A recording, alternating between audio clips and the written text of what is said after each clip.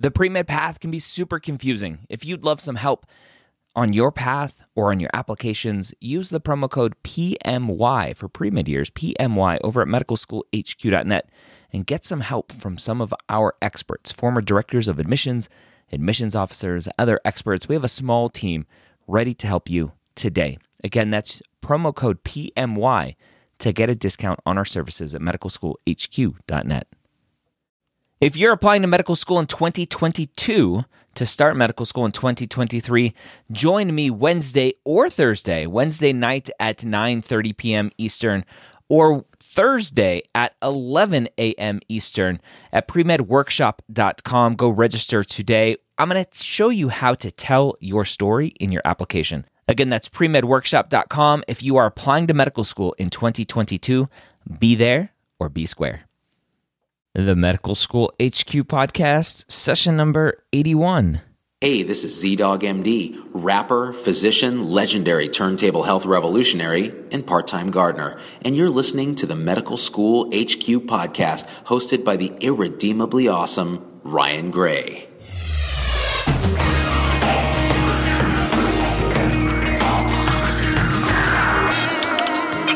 Welcome back. I am your host, Dr. Ryan Gray. And I believe that competition amongst your pre-med and medical student peers is detrimental to becoming a great physician. In this podcast, we show you how collaboration, hard work, and honesty are critical to becoming a superior physician in today's healthcare environment. Before we get into today's topic, I want to remind you that this show is brought to you by freemcatgift.com. Go to freemcatgift.com where you can download a brand new, completely free 30-plus page report on the most important pieces of the MCAT information that you need to know. Take your knowledge of the MCAT to the next level by going to freemcatgift.com and downloading the free report today. Hi, Allison. Hi, Ryan. It's been a while. Yes, it has. Again. It seems like we always have some big gaps when we have you on. Yeah, well. But I have such interesting guests that I want to bring on and share stories with, and I don't have you co-host those. And that's okay. It's awkward when two people ask one person a question. I think so too. So, how you doing? I'm doing okay. How are you doing? I'm doing okay. What are we talking about today? We are talking about the Physician Compensation Report from 2014. The 2014 Compensation Report from Medscape. So every year, if you don't know this, Medscape, which is a huge medical website, medscape.com, puts out a survey and they gather all the data and they come up with this Physician Compensation Report. I don't know how long it's been going on, but I know it's been going on for several years because it's always interesting to go through and review the information. And we're going to go through the information and we're going to talk about it. It covers compensation based on different specialties.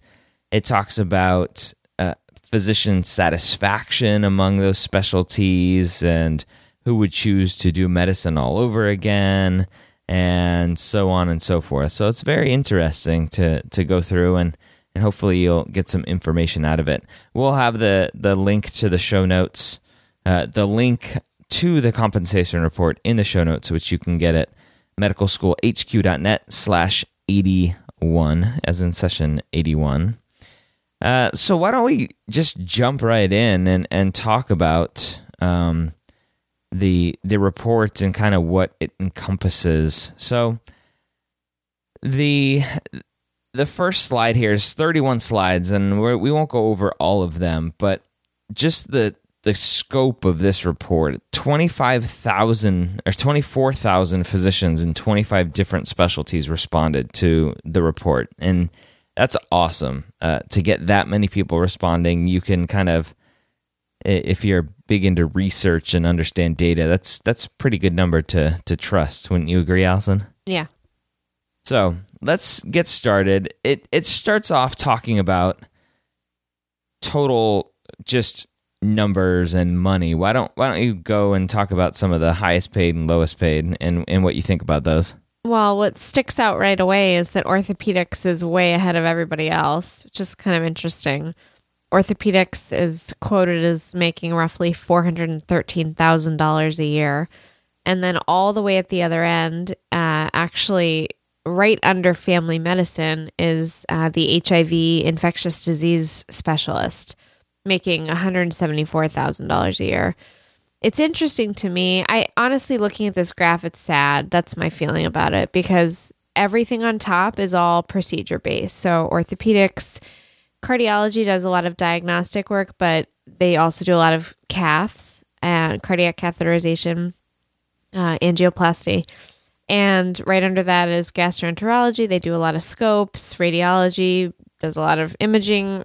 It's everything at the top is all procedure based. And if you go to the bottom, what's down there? All the people who are at the front lines taking care of patients, trying to keep them healthy, doing preventative medicine, the primary care physician, the pediatrician, the psychiatrist, the neurologist. That makes me really sad, because it's all. I mean, it's backwards. Yeah, it's backwards among the thinking that we're trying to get to in medicine is preventive care, avoiding all the procedures that seem to be making these other specialties lots of money, and preventing disease up front. But the people that are getting paid to prevent the disease, I just did the math between orthopedics, which is listed as the top here, average salary, and the ID docs. It's the orthopedists make almost 2.4 times as much money, almost 2.5 times more. Yeah, and it's certainly, I'm not sitting here saying that the physicians and surgeons doing those procedures don't deserve what they're being paid. Obviously, or not obviously, but in my mind, those procedures are very important. We need those procedures. We need those physicians who are doing those procedures. It's just that I feel sad that the internist who is working 80 hours a week, maybe even as an attending, because they have so many patients that they're taking care of and following up results on and looking after, that they are so undercompensated. So it's more of a reflection of how poorly we are taking care of those physicians, or respecting the work that they are doing. We're really just rewarding procedures. The good news about this is that this is recently something that's been recognized, and the reimbursement rates are going to shift in the next probably 5 to 10 years at the minimum, in the sense that they are going to stop reimbursing, at least from what we know. They're going to stop reimbursing procedures as heavily and start trying to move things toward a different model of care. So hopefully, you have a diabetic patient, the diabetic patient, there'll be money to take care of all the things that patient needs, and not just dollars for the amputation that they need when their diabetes is out of control. Now, you had mentioned something about taking care of the ones that are kind of the frontline preventive medicine folks. And I wonder at what point is enough, is considered fair compensation? Well, and that's because many would assume that $174,000 a year as the least paid on average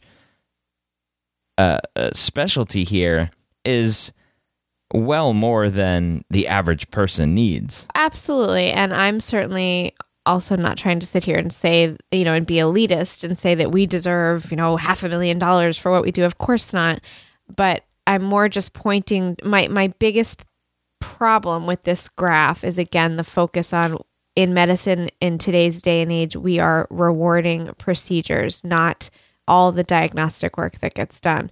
So to answer your question, though, I don't know what's fair compensation. I don't know what we should be, quote unquote, rewarded, or what we deserve as physicians in different specialties. I think it's a really hard thing to answer. And it's interesting because every year there are a group of physicians in all the different specialties in medicine who get together to try to decide the compensation rates for... That's a big secret. Yes, for dermatology and physiatry and neurology and internal medicine and everything. And it's really hard. It's a very... you can imagine the different fields of medicine are all trying to work together, but also in a sense competing against each other for those dollars. So... And that's a big secret meeting that just kind of came to light recently with everything going on. Yeah. With kind of pulling back the covers, so to speak, with all the compensation. But that's interesting. So one thing that we'll get into further into this compensation report is the fact that you would assume that orthopedic surgeons would be all happy-go-lucky. They're making $413,000 a year.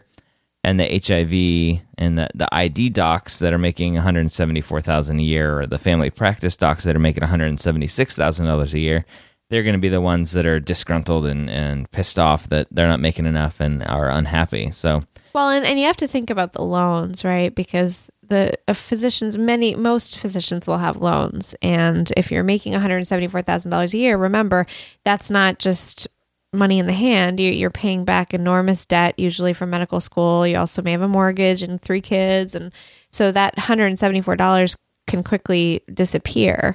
So it's while it may seem like a very big number, what we've talked about in other podcast episodes, is that it in the end of the day may not actually be that big of a number. Yeah. All right. So let's move on, digging further into the report.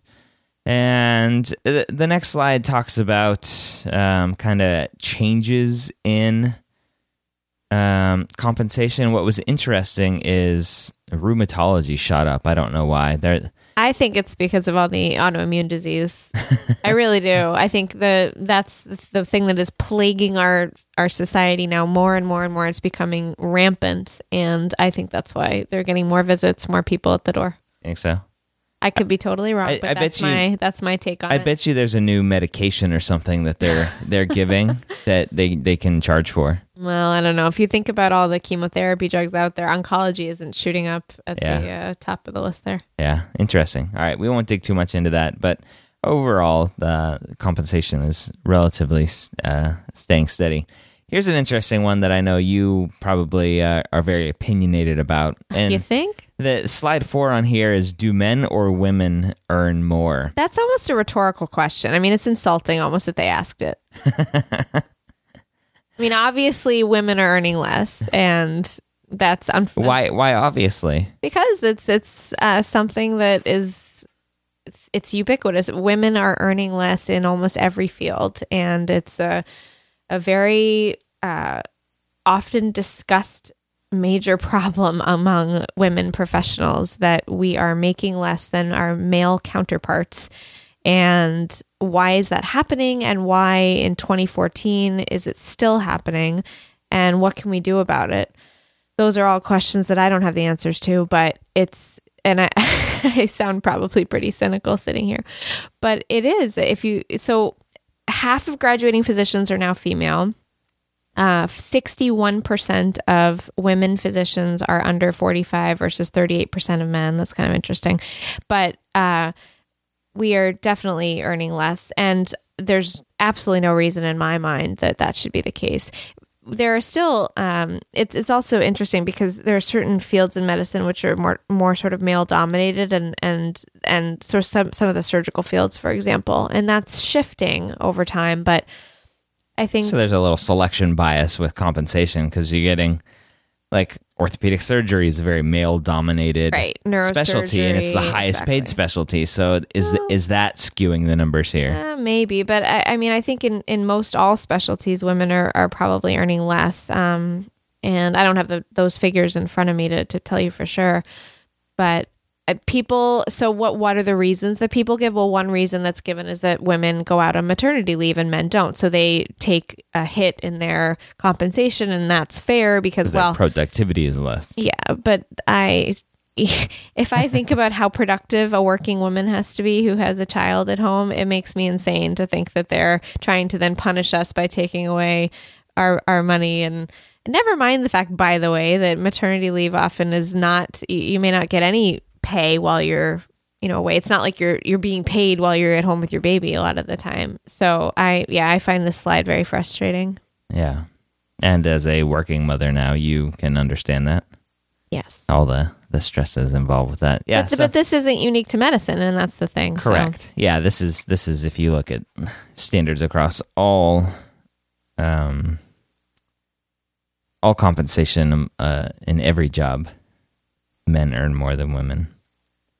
And I know we're recording this in 2014 and in June of 2014, and there was something recently about Obama trying to address this. So it'd be interesting to see what happens. Mm-hmm. So the next slide is very interesting. I think is very interesting for many listeners. If you're listening and you're dead set on living in certain parts of the country, this Medscape Physician Compensation Report breaks down physician compensation by geographical area. And what's interesting to me is that the Northeast, the hub of all of medicine, as Allison would hope to hear because of Mass General and the whole Boston medical area, the Northeast is the least paid and least compensated of all the regions. They're all relatively similar, from $239,000 on average up to $258,000 in the Great Lakes area. But I think this just is a supply and demand kind of thing. Wouldn't you agree? Yeah. So the Northeast, here in the Boston area, there is a huge surplus of physicians because of all the hospitals in the area. Everybody wants to come here because of the great academic environment. Therefore, you don't have to pay as much because people want to be here anyway. So it's very interesting. You have anything to say about this one? No, I think I was surprised actually at how kind of balanced it is. I was expecting a wider differential there. But again, yeah, it's just that surplus. Yeah. And it's funny because in the mail, when you become a physician, in the mail, you start getting all of these advertisements. We probably get 3 or 4 a week at least. Come move to so-and-so. I want you to take some of those. Yeah. Right. And live here and you'll have the best life ever. I mean, it's such the sales pitch. It's so interesting. And sometimes I remember during residency, I got paged by one of these recruiting services. I was so angry because it was so inappropriate. I mean, anyway, it's a long story. Actually, it's not that long a story, but it was just infuriating. Yeah. But yeah, it's really, they do want you to try to move to these more rural parts of the country because they really do need physicians there. Unfortunately, flyers in the mail are not always the best way. Yeah. It's very interesting. All right. So live where you want. Basically, you'll get compensated fairly. Not a huge difference anywhere. The next slide going through, it talks about employed, self-employed. We don't need to talk about that. It's kind of boring. And by practice setting, that's kind of boring too. Although there's a point here, which is that and this is for pre-meds and medical students out there, residents. It's interesting to note that in academic a physician practicing in an academic teaching hospital often will make quite a lot less than someone out in private practice. And it's sort of a sore point, I think, because two residents who've gone through the same training or maybe fellows who've then graduated and moved on, if that fellow stays on at the hospital, they may be making half or 3/4 of what the physician is making who goes out into private practice. And there can be thoughts on both sides about who's sort of the more nobler person, therefore. But I think as someone who has gone off into private practice myself, I can tell you that it was absolutely not for the money. So just because you're seeing physicians out in private practice, it doesn't mean that they're out there because they want the money. There are many, many other reasons to choose a group practice or a single specialty practice, private practice versus being in an academic setting. There are a lot of factors that go into it. And I by the way, love the academic setting, but it was a good choice for me to go into private practice, at least for the time being. Yeah. Very interesting. All right. Here's one that I think we could talk forever about, and maybe we need to dedicate another podcast episode to this. Slide 8 of this physician compensation report from Medscape talks about whether or not physicians feel fairly compensated. In the next couple slides, it'll talk about overall happiness and other things. But what's interesting is, and I kind of alluded to this earlier about how much is enough, is out of all physicians, 50% feel that they're fairly compensated, and 50% feel like they are not fairly compensated. And so I think, and we'll get into this a little bit further when we talk about overall job satisfaction, but the question in my mind is, when a physician on average at the minimum is making $174,000, and obviously that's not the case for everybody, because Allison, your first year out of residency, you're making nowhere near $174,000. Right. You're making well less than that. So there's obviously a range, but how much is enough? And what my always follow-up questions to information and data like this is, what exactly are the reasons why these physicians don't feel fairly compensated?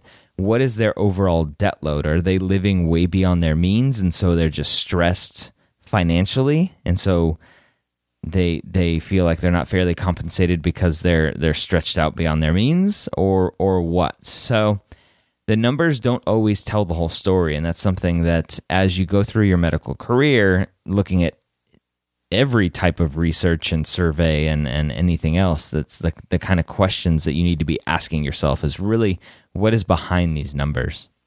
Yeah. So what's interesting here, this slide talks about 50-50 among all physicians, but primary care physicians, 52% thought they were fairly compensated. So even the primary care physicians that make the lower amount of money, they feel more compensated than the rest of the physicians.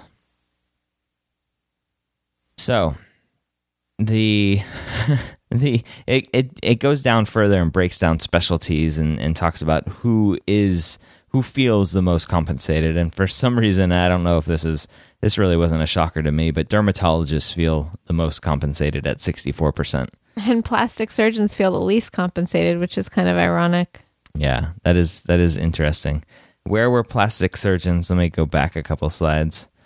Plastic surgeons were 7th on the list at 321,000.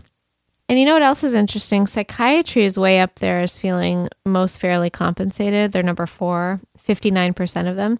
And a lot of psychiatrists have a very different model of payment than other physicians, because a lot of them take pay out of pocket, self-pay, because they just can't afford to have patients pay through insurance, because they just don't make any money. So it's interesting. I wonder if a lot of those people responding are those physicians who just charge out of pocket, or if they're actually participating in the insurance reimbursements. Yeah, that is interesting. So dermatology, nice cush. So dermatology is a good mix, right? So it has nice hours, and it's very procedure-based. So they're charging lots of money and not working a ton of hours. Dermatology, looking at the big list, is right behind plastic surgery at 308,000. So that's the interesting thing. So looking at who's most fairly compensated, it's not a matter of total overall dollars, because dermatology and plastic surgery are on opposite ends of this chart here. So I'm going to skip a couple slides that talks about different payment models and Medicare, Medicaid, and some other stuff. One of the things here, and this is just a kind of an interesting thing to discuss, is whether or not these physicians discuss the cost of treatment with patients. Is this something that you do, Allison? I have to from time to time, because a patient, actually, like today, someone didn't have health insurance, and we had to figure out how to get them what they needed. And so we actually, and there are other times where patients will ask and they'll say, they'll tell me about their deductible and how they only have so much sort of insurance coverage for the rest of the year. And so they need to know how much a certain test will cost because they know that they have a couple other doctors they have to see before the year is out. So I'd say it probably comes up at least once a week. I think if I know that someone is strapped for cash because I know them well, and I know that a test that I'm ordering for them or that I'd like to order for them could be very expensive, then I will bring it up. But I don't tend to make a practice of talking about it with most patients. I do try to also pay attention to what kind of health insurance they have because that can change things. Yeah. And in this report, it says 40%, the majority kind of sound like they do what you do. It says occasionally if the patient brings up the subject, they'll talk about it. And quite frankly, this is something that, again, takes time during a patient encounter. And if you have 20 minutes for a follow-up visit, are you going to spend some of that time, precious time, talking about how much the testing is going to cost? Yeah. I don't think I'm going to take time out unless it becomes, an issue. Yeah. Is that something that you need to discuss, or can another staff member discuss it? And that's exactly the point. Our office manager is really helpful in that regard, and a lot of practices have support in that sense. An office manager, and in the hospital, there are case managers who can help with this sort of thing. It's and also just the financial department in the hospital, because really, again, if you're trying to get through seeing a whole bunch of patients, and the money factor it's not the crux of what we're doing. It's important, and unfortunately, it's probably breezed over too much, and then somebody gets a whopping medical bill, which is a huge problem. But that's just such a Pandora's box of oh my goodness, yeah. What I don't like on this is that 5% say they never talk about it because they don't feel it's appropriate. And I think that's... Well, and the question is, why do they think it's inappropriate? Yeah. Yeah. And I think it's important when there are alternatives to treatment. If you're talking about drug A versus drug B, and drug A is $50,000 a year and drug B is $20,000, then those are the discussions that need to be had. But it's interesting. Yeah. It's stuff to think about. Maybe we should talk about that another time too. Mm-hmm. This is just, as you're listening to this is just a great report to see what's going through the minds of a lot of physicians and kind of what their life looks like. This next slide 16 here, talks about hours per week spent seeing patients. And the majority see patients 30 to 40 hours a week, which is it's kind of a standard work schedule here in the United States. 6% said they see patients more than 65 hours a week. Those must be residents responding. I don't know if residents were included in this, actually. I don't know. Yeah, that's interesting. We'll see. I feel bad for those people working and seeing patients more than 65 hours a week, because there's so much more than just seeing patients, so they're working a lot. Yeah. I wish... I don't think it breaks down. Oh, actually, it does. The next slide 17... Anesthesiologists, 79% of them responded that they spend more than 40 hours per week seeing patients. Now, that's interesting. Anesthesiologists are one of those where I would assume that I would want, if I were one of their patients, I would want a well-rested anesthesiologist. Yes. They're waking you up. Putting you to sleep is easy. It's waking me up that I'm scared of. Yeah, that's the physician that you don't want falling asleep while they're sitting at the computer screen and all the dials and knobs and drips going in and out, and they're playing solitaire on the computer. Yeah, that's or on interesting. Facebook probably. Yeah, anesthesiologists, critical care, nephrology, cardiology, those are all, and urology, those are all 75% or above for seeing patients more than 40 hours per week. Well, and I thought it was funny how they talk about how physicians in, quote, low-hour specialties, how their time spent with patients changed by less than 1% during the past decade, and they mark those as being dermatology, pathology, and emergency medicine. If you think about an emergency medicine physician as a layperson, you might think, well, look at ER. Those people look like they're exhausted all the time and they're working 1 million hours a week. But emergency medicine is one which is really much more shift work. So maybe 3 12-hour shifts a week. So it's a good friend of mine is an emergency of ours, a good medicine physician, and that's what she does. So, but it's funny to group that with a dermatologist because it's just, I don't think of those Very as, different. yeah, very different. Yeah. I think Seems like we're ragging on dermatology, by the way. For all those dermatology students and residents and physicians out there, we really do respect what you do. You just happen to make a lot of money, so it comes out in this report. It's awesome. It talks about number of patient visits per week. We don't need to talk about that. Time spent with patients. So the majority is 13 to 16 minutes spent with patients. Yeah, so this is another slide that I just have such pangs. This is why, if you've heard the term concierge medicine, this is why a lot of primary care practices are moving toward that model. And concierge medicine means basically that you have a smaller number of patients who pay a large sum of money Out of pocket to have much more time with you, basically, much more attention. It's sort of, it's like going from daycare to having a nanny. It's a terrible analogy. But the point is that you're going from a system like this where you get 15 minutes with your doctor to talk about everything, going from your hypertension, your high blood pressure, to your bronchitis, to your I mean, it's everything. It's head to toe, top to bottom. And you have 15 minutes to do it all once a year, to a system where if you have a problem, you call up your doctor, you get in that day. And then when you have your annual, I mean, they spend an hour and a half and they're so thorough.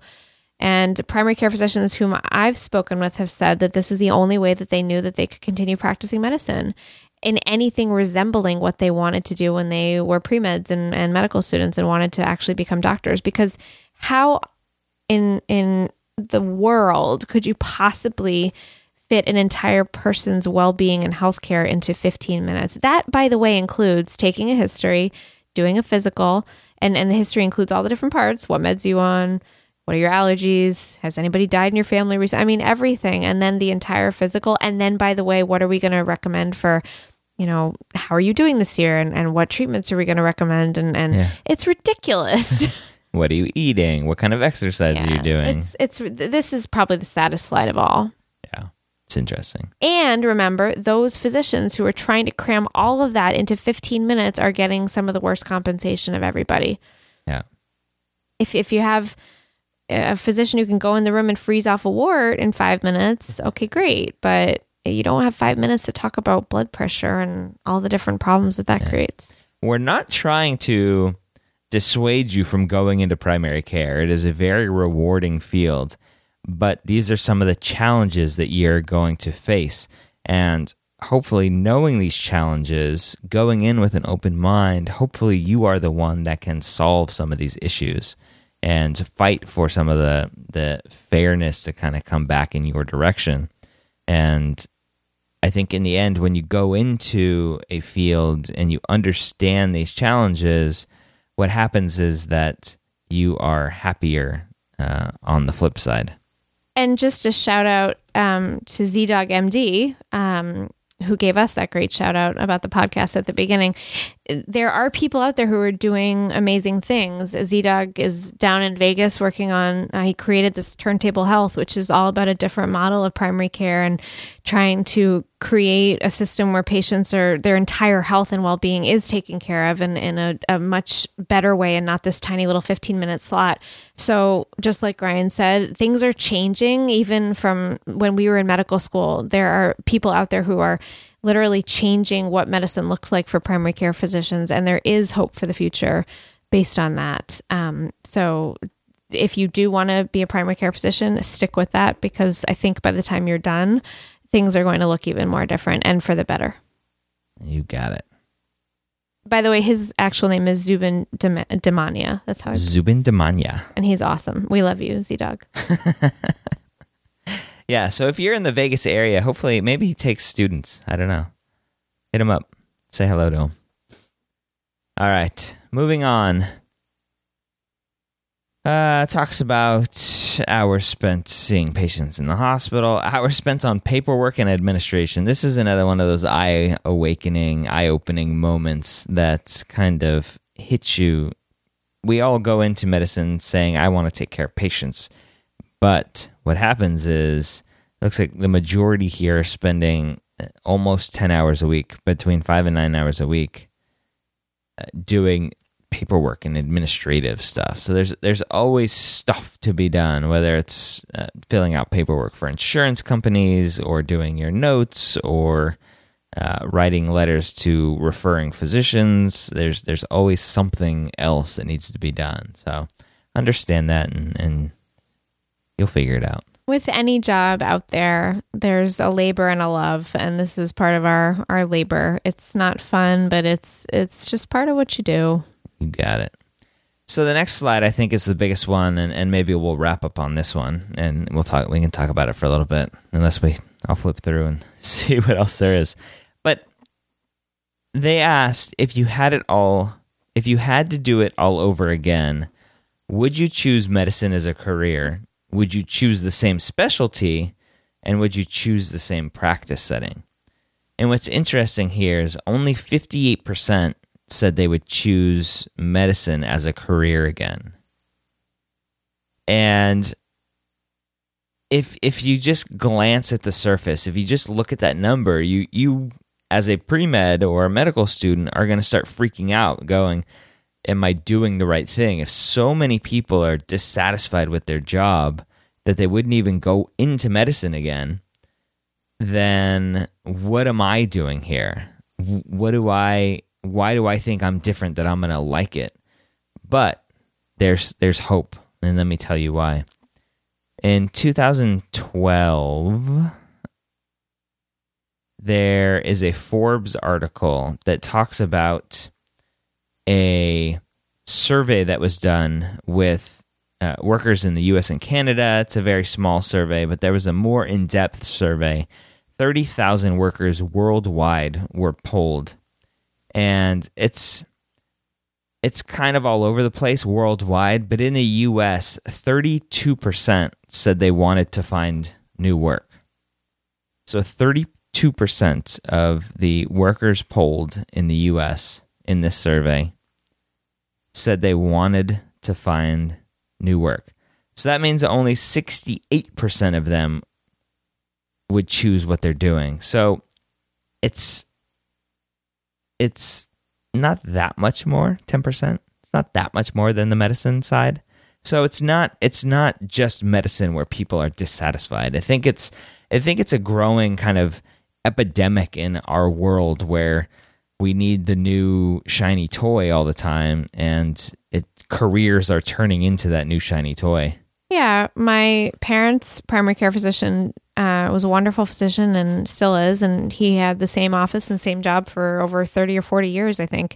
It's not like that anymore. If you look around in almost in medicine and almost any profession, people are moving around, changing jobs, changing environments, doing different things with their degrees. It's just kind of the way of the world, at least in the U.S. now, more than ever. So I think part of that is that sort of that yearn for variety and something new. Definitely. And 47% would choose the same specialty again. This is the one I find interesting because we spend so much time as a pre-med trying to figure out if medicine's right and possibly what I would like.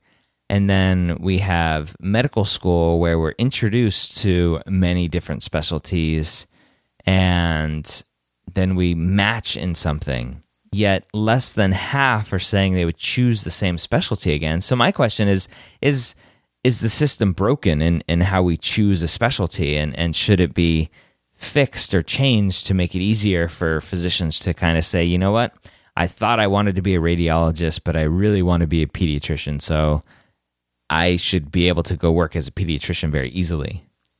Yeah, it's tough because, I mean, having been through a residency and I'm a specialist, so I have a different probably take on it maybe than a general practitioner, but I think residency is all about getting trained really well in what you're going to be doing every day. And if it's a specialty like neurology, you become so invested in that a lot of the stuff that you learned in medical school about perhaps pediatrics or other fields, maybe surgery, for example, really kind of fade away. So I think it would be hard to kind of make it easier to shift from one practice to another. That said, there are some that overlap a lot, like neurology and physiatry, for example. If you are interested in doing EMGs, which are a nerve conduction test, electromyogram, you can do that as a neurologist and a physiatrist. And I knew someone in my residency class who actually she's board certified in both. So there are physicians who can do both. But to go from one extreme to another, like to go from psychiatry to surgery, there are residents who've done that, but it's very challenging to do that. And I don't know how to really make it easier with how specialized a lot of these fields are. Yeah. I think it's interesting if you look at these graphs. So internal medicine, slide 23. So internal medicine, the highest percentage, 68% of those physicians would choose medicine. But if you go to slide 24, only 27%, the smallest percentage of internal medicine physicians would choose the same specialty. So how interesting is that? You wonder what they would prefer to be doing. Yeah. It's very interesting. And I wish, again, you can look at numbers and numbers can tell you one thing, but if you dig deeper into the stories, what else is hiding back there? So these internal medicine survey responders, maybe they were interested in something else, but didn't get the fellowship that they wanted. So they're an internal medicine doctor. Maybe they wanted to do a fellowship in cardiology, but never got that fellowship. And so maybe that's why they're saying they would choose something else. Or they didn't get the residency that they wanted. They wanted orthopedics, and they got internal medicine as a backup. And so there's always more behind the scenes, but it's very interesting. The interesting thing here, and I kind of alluded to it earlier, as far as compensation and happiness, and I'm alluding happiness to whether or not people would choose medicine again, is it's flipped from the compensation scales. Orthopedics is at the bottom here, or second from the bottom, at 44%. And HIV ID docs and internal medicine docs and family practice docs are all at the top at 67 or 68%. Interesting. So the ones making the least amount of money are saying, hey, I still like medicine. The ones that are making the most are saying, yeah, medicine's not for me. Well, and maybe that's just a testament to why these people became physicians in the first place. That's exactly my point. Right? I mean, for me, I didn't become a neurologist for the money. I can tell you that. It didn't even factor into the equation. I mean, I'm sure I looked at it because you want to look at all the factors, but you if you really are being true to yourself, I think you want to pick something, choose something that is something you're passionate about, something you think you can be good at, something that you care about, not something that's going to bring home the bacon the most. I think that just, again, highlights these people love the practice of medicine. Maybe they're frustrated with how it's going, how much they're getting compensated, the administrative part of it, but they still love the practice of medicine. Yeah. And the rest of the survey kind of digs down into more satisfaction and happiness. And the interesting thing here, and I was kind of mad at this slide. Number 26. Slide 26. So I went into medicine originally to cut people, to be an orthopedic surgeon. But that always sounds wrong when you say it. But it's true. But the thing that I resonate with now is being behind that closed door, interacting with a patient, getting to know them, treating them, watching them get better if they're sick. That's what makes me satisfied. And as a physician, I think that's what we do. That's hopefully what drives all of us. So you're talking about that 33% there, the gratitude relationship. Well, I'm getting to it. Oh, okay. So what kind of ticked me off reading this report is that the majority of people, by 1%, 34 versus 33, the majority of people find satisfaction in just knowing that they're good at what they do, or they're finding that hard diagnosis, getting the diagnosis right in a hard patient. Well, I would argue, though, just being devil's advocate, I mean, I think that part of why some people are drawn to medicine is because of that puzzle, that problem solving. And I mean, a lot of what we do in medicine and diagnostic work. But there's a person at the end of that puzzle. Very true. But I think that I'm just looking at it in a more positive light, that people are really enjoying that. And you always say I look at things sugar coated, but I really don't think so. I'm looking at this as, because I really enjoy the puzzle of it. I think if I had to think which one do I enjoy the most as a physician, it would be that relationship building with the patient and providing that service to them and trying to help improve their lives and making a difference for them. But I also enjoy the puzzle of what I do and localizing a lesion and trying to figure out what's going on in someone's brain. I mean, that's that puzzle that is really, I enjoy that. It's very intellectually stimulating, interesting, rewarding for me. So I don't know if that's a bad thing. I mean, would you rather people not be happy with finding diagnosis? No, I think that's fun, but I think the ultimate goal and what drives us day in and day out, and I think what will ultimately save a physician's satisfaction and happiness is that human-to-human connection. Yes. I think look at the bottom one. Nothing, 2%. Yeah. Okay, sorry. Sorry, those 2%. Yeah. All right. I think that's that.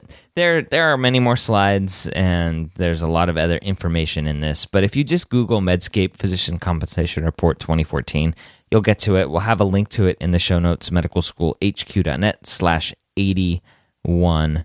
You can find it there. But that's just our take on this report.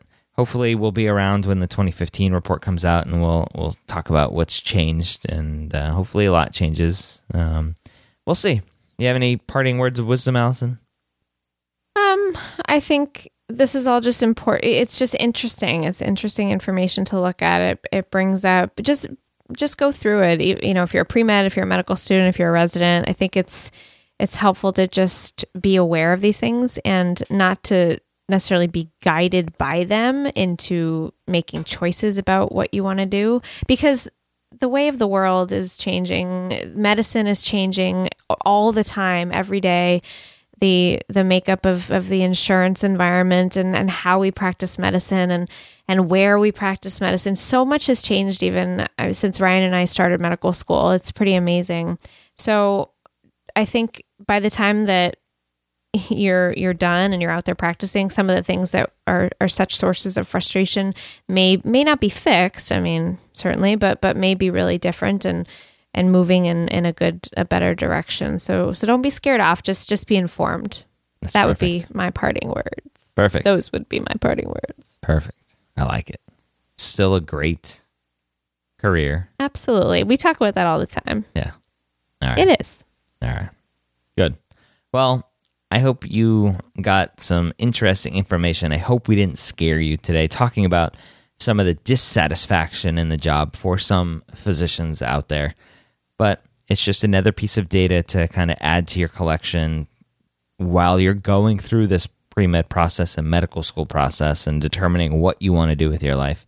You just keep this in the back of your mind. Use the compensation report from Medscape as just another tool, as another data point. As we wrap up here, I want to thank the two people that left us awesome 5-star reviews this past week. We had Ryan Reed, who said, "Never deleted an episode. Only podcast that I have listened to every episode." Ryan spent a lot of time listening to us. That's awesome. Thanks, Ryan. Thanks, Ryan. What the interesting thing about Ryan, and he emailed me, Ryan is a PA student, or a pre-PA student. Yeah, I read that email. Yeah, that was very cool. Yeah, very interesting. So if you're a pre-PA student out there and you listen, say hi to us. It's interesting that, and I'm glad that our material kind of goes and helps more people, different audiences than we thought. We also had Funky Fresh Tea, who says, "Love this podcast. Great podcast for aspiring doctors, med students, as well as current doctors." Current doctors, awesome. All right. If you would like to leave us a rating or review, an honest rating and review, it doesn't have to be 5 stars, but I'll be honest, the majority of them are. Feels kind of good. You can go to medicalschoolhq.net/iTunes or /Stitcher, depending on how you listen to us. And you can leave us a rating and review. It only takes a minute and greatly helps us when people are searching for our show or any show related to ours. I'll remind you to go to freemcatgift.com and download that 30-page report about the MCAT. And I think we'll wrap it up there. I hope you got a lot of great information today. And as always, the most important thing is I hope you join us next time here at the Medical School Headquarters.